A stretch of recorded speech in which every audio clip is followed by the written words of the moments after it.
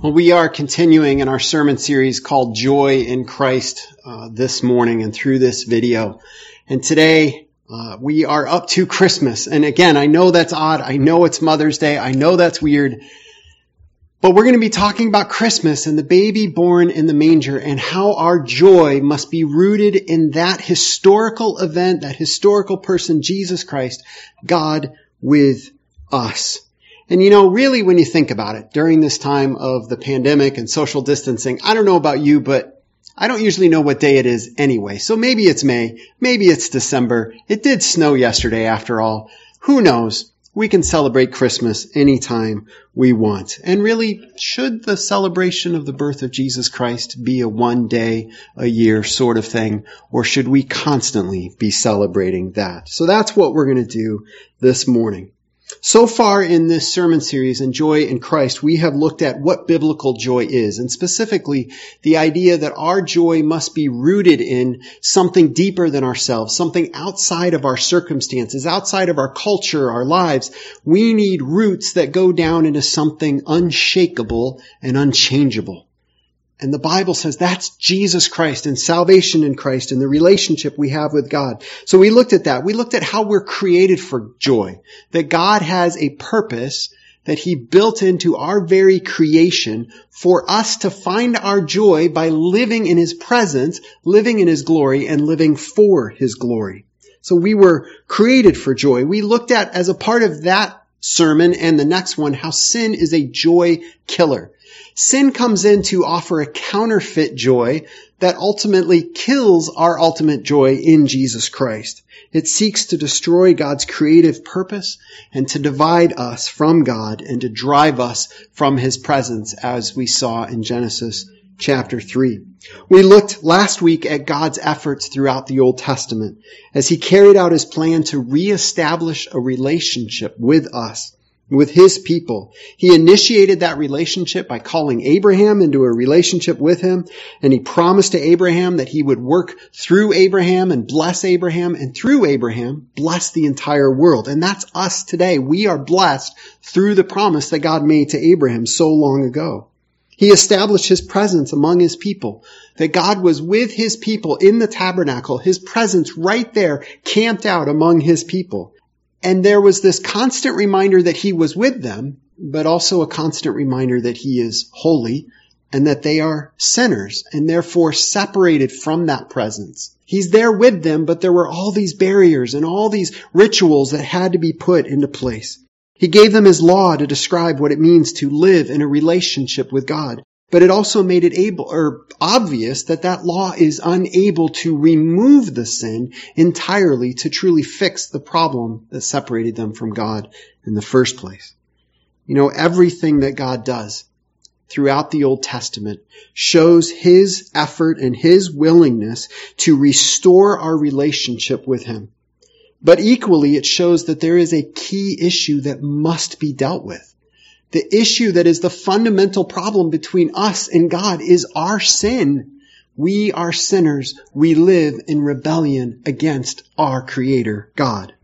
And throughout the Old Testament, we see God telling His people that He, God, will be the one that must fix the problem of our rebellion and our sin. And so we come this morning to a very famous Christmas passage. Luke chapter 2, verses 8 through 11.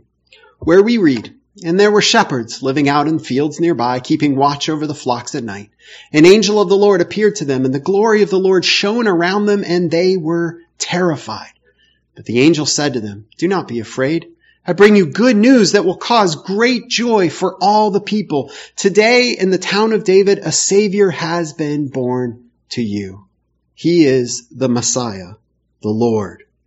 And we're going to look at this incredible statement from the angel as a messenger of God to the shepherds, but really ultimately through the shepherds to the messenger of all the people, and still as a message to us today. And it is a message of good news that will cause great joy. So I want to look at why. Why does this good news that the angel is talking about, which is the birth of Jesus, why is that good news and great joy? Well, the angel uses three titles for Jesus in this passage. I want to look at actually the second two, or the last two together, and that is, he is Messiah, the Lord. Messiah is a Jewish word. Some translations use just the transliteration of the Greek word, which is Christ. Christ and Messiah really mean the same thing. And at their root, they mean anointed one.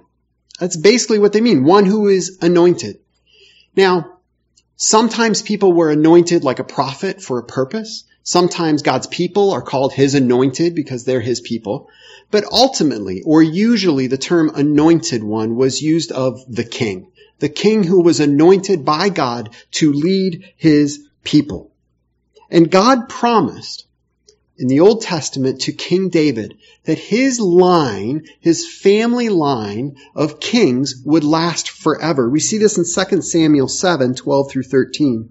He says to David, "When your days are over and you rest with your ancestors, I will raise up your offspring to succeed you, your own flesh and blood, and I will establish his kingdom. He is the one who will build a house for my name, and I will establish the throne of his kingdom forever." And it's that last phrase that is kind of hard to swallow, because human kings come and go.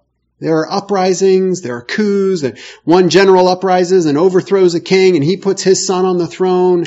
This happened all the time. So for God to promise to David that your son's family line, which in this case was Solomon, but it's still David's family line, would last forever on the throne of Judah. Which means as long as there was a king in Judah, and ultimately somewhere in Israel, God is promising David, it will be one of your offspring that will sit on that throne. That's a powerful promise to make. But if we skip forward a long time to Hosea chapter 3, verse 4, we see that God tells his people through the prophet Hosea, "For the Israelites will live many days without a king or prince." So here we have a promise that as long as there is a king on the throne, it will be one of David's offspring. And then we have a prophecy saying, but there is coming a time that there will be no king on the throne. In fact, for about 480 years before Jesus Christ is born, there is no king in Israel. The promise of 2 Samuel 7 seemed to be lost. After the last king of Israel and Judah, the people go into exile. And they are without the land that they were promised. They are without the king that they are promised. And God gives a message to the prophet Daniel in Daniel chapter 9, verse 25. And he says this, "Know and understand this, from the time the word goes out to restore and rebuild Jerusalem until the anointed one, the ruler, comes. There will be 7 sevens and 62 sevens. It will be rebuilt with streets and a trench, but in times of trouble." But there's a lot going on in there, and people love to look at these numbers, and it's a fascinating study. But what I want us to focus in on is the anointed one, the ruler, is going to come. Now, they're in exile. There is no king in Israel when this goes on. And there's really no hope at this point of them returning. They will return eventually, but at this moment, this is an amazing prophecy. There is going to be an anointed one in Israel. He is going to sit on the throne. The Messiah throughout the Old Testament was this promised leader, this promised king that was going to come, this deliverer who would overthrow the Romans, who would shake off the shackles of their servanthood to the Roman Empire, who would restore God's promises to his people, Israel. By the time of Jesus, the people understood that they needed a conquering king to come in and fix what was broken in Israel, which was primarily to throw off the Roman oppressors. But the angel's message in Luke chapter 2 contains another interesting title. Not only do we have Messiah, this anointed one, this promised king that's coming, but the angel also says he is the Lord. And that word Lord is the Greek word used throughout the New Testament for the Old Testament name of God, Yahweh. Now we have to be careful here, because every time you see the word Lord, it's not necessarily used that way. It could be used kind of as a sir and master to an earthly ruler or an earthly master, or a term of respect. But the question is that the way the angel is using this? And I think in the context of an angel delivering a message from the Lord, when he says to the shepherds that this person that has been born in a manger is Messiah and the Lord, it's more than just a term of respect. In fact, if we fast forward to the triumphal entry in Luke chapter 19, we see this. The people cry out. This is Palm Sunday, which we celebrate the week before Easter. Jesus is coming into Jerusalem, and he's being celebrated by the crowds. And they are crying out, and this is what they're saying. Blessed is the King who comes in the name of the Lord. Peace in heaven and glory in the highest. You see that there? Blessed is the King. So there's that kind of Messiah. Now that's not the word that's used there. It's just a general word for king. But it's this idea of the kingship of Jesus. They say that's our king. But then they say he's come in the name of the Lord. Now understand, the people are saying, here's our king, and he is a representative sent by the Lord, God. He is on behalf of or in the name of the Lord. They're not actually calling Jesus God in this passage. But the angel takes this much, much farther than the people did.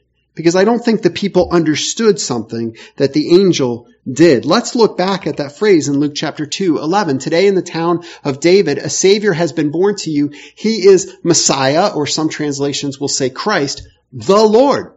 Now, it's not that he is Messiah and also or sort of kind of the Lord. It's these two things are equally true about him. He is both Messiah, the promised king, and he is the Lord. What the angel is saying is that God was born on Christmas morning. Now, don't get me wrong, God always existed, but he took on flesh. We call this the incarnation.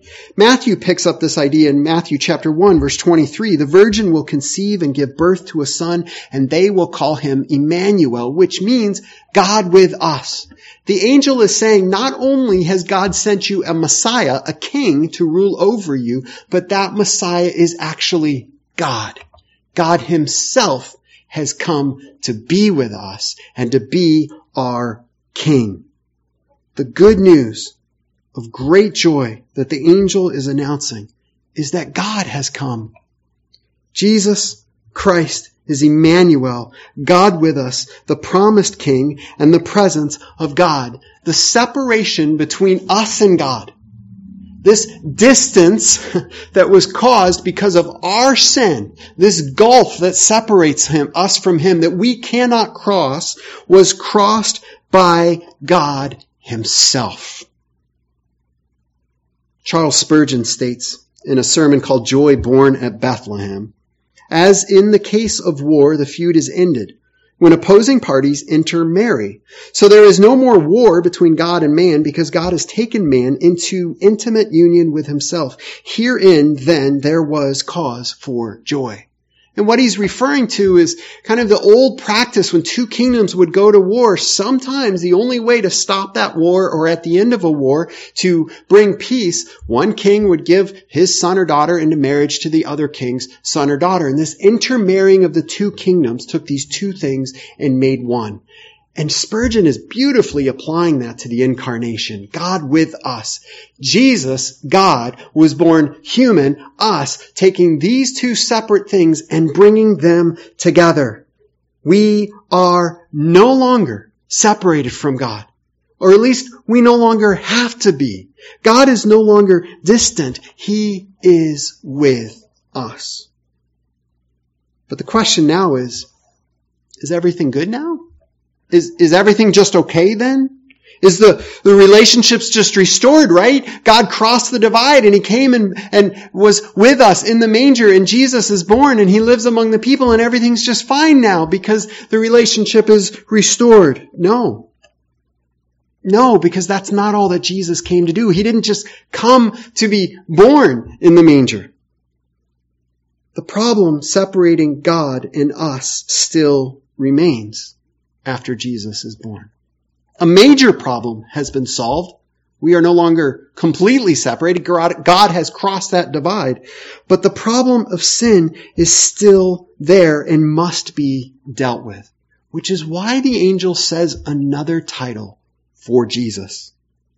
He calls Jesus Savior. Savior.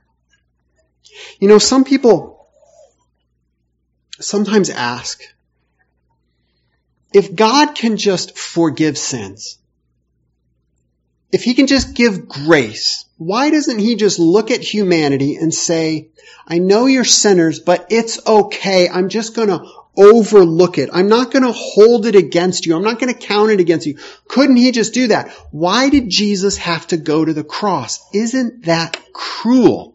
Isn't it mean for God the Father to put God the Son on the cross? And some people will say, well, it was a demonstration of his love. Certainly, Jesus' death on the cross demonstrates God's love.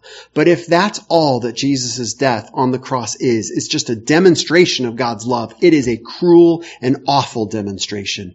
Jesus went to the cross because the problem between us and God is our sin, and that problem had to be solved. There are some really good biblical words about the solving of this problem so that the relationship can be restored. In the Old Testament, the most common word is atonement. We see this in the sacrificial system throughout the Old Testament law that was going on in the tabernacle. The priests would offer these sacrifices of atonement to cover over the sin for a while to restore the relationship. The word that's most often used in the New Testament is reconciliation. The restoration of the relationship between God and us. Scripture is clear that the payment or the punishment of sin is death. And I spoke last week that throughout the Old Testament there is a clear theme that sin must be dealt with. It must be punished. It must be removed. The penalty must be paid, and the penalty of sin is death. That's the problem between us and God. Paul writes a beautiful passage on reconciliation in 2 Corinthians chapter 5, verses 17 through 21. It starts in verse 17. Therefore, if anyone is in Christ, the new creation has come. The old has gone, the new is here. And I love that. I'm pretty sure I used this verse when we talked about joy in creation. That in Christ we are a new creation. God's creative purposes are restored. But I'm not going to go off on that tangent too much. He goes on and says, all this is from God who reconciled us to himself through Christ and gave us the ministry of reconciliation. That God was reconciling the world to himself in Christ, not counting people's sins against them. And he has committed to us the message of reconciliation. This is Paul's beating heart in ministry, to tell people God has reconciled you to himself. He has provided a way of reconciling.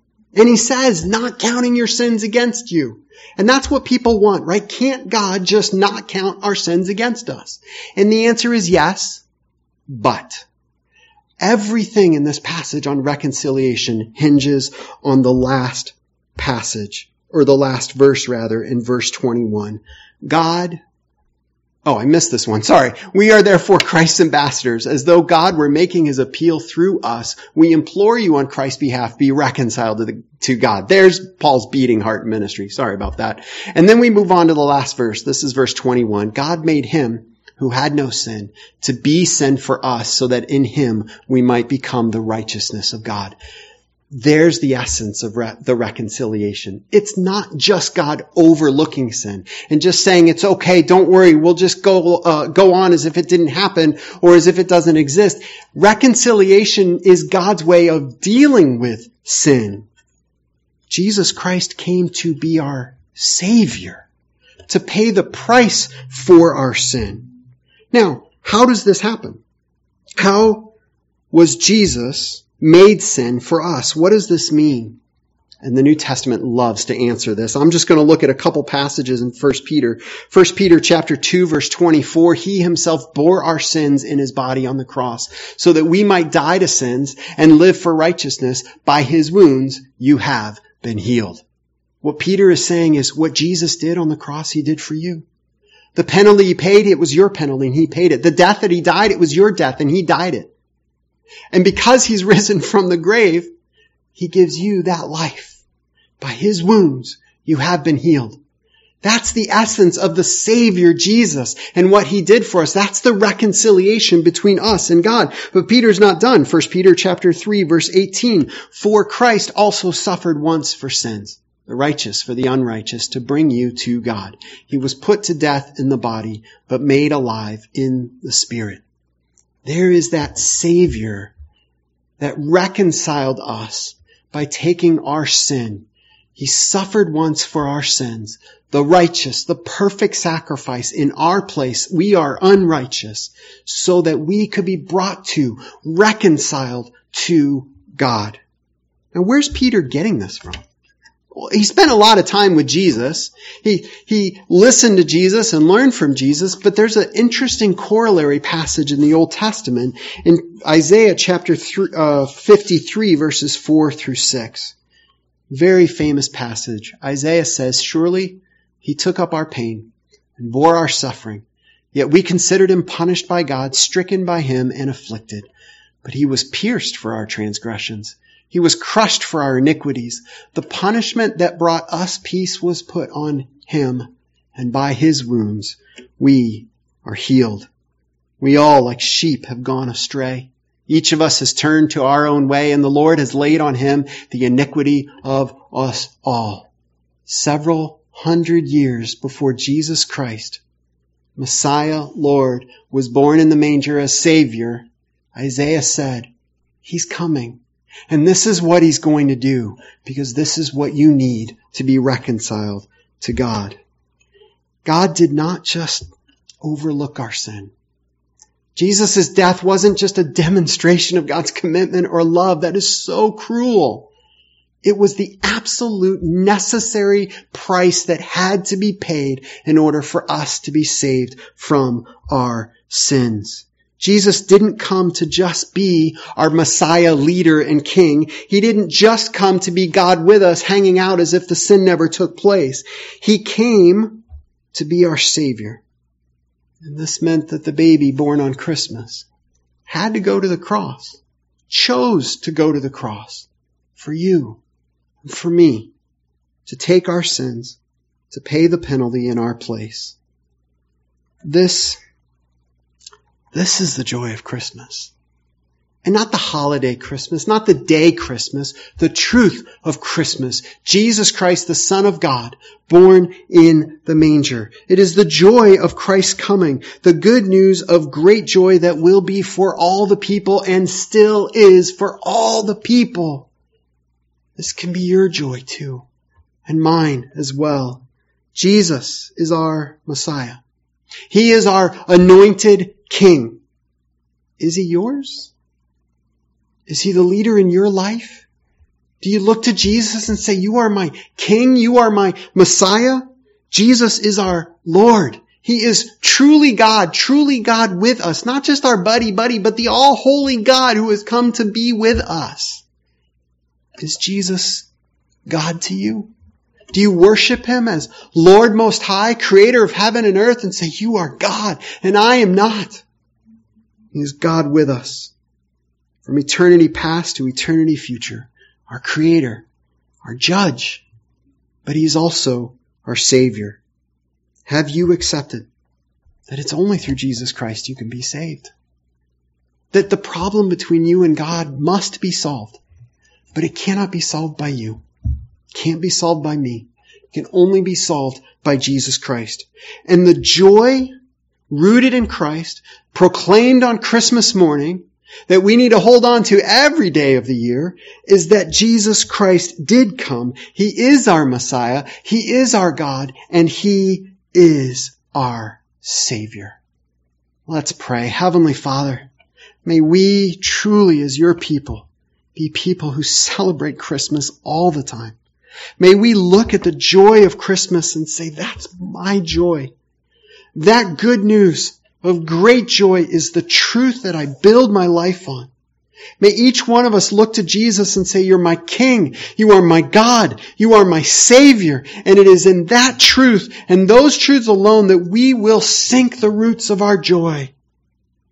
The problem between us and you has been solved by you.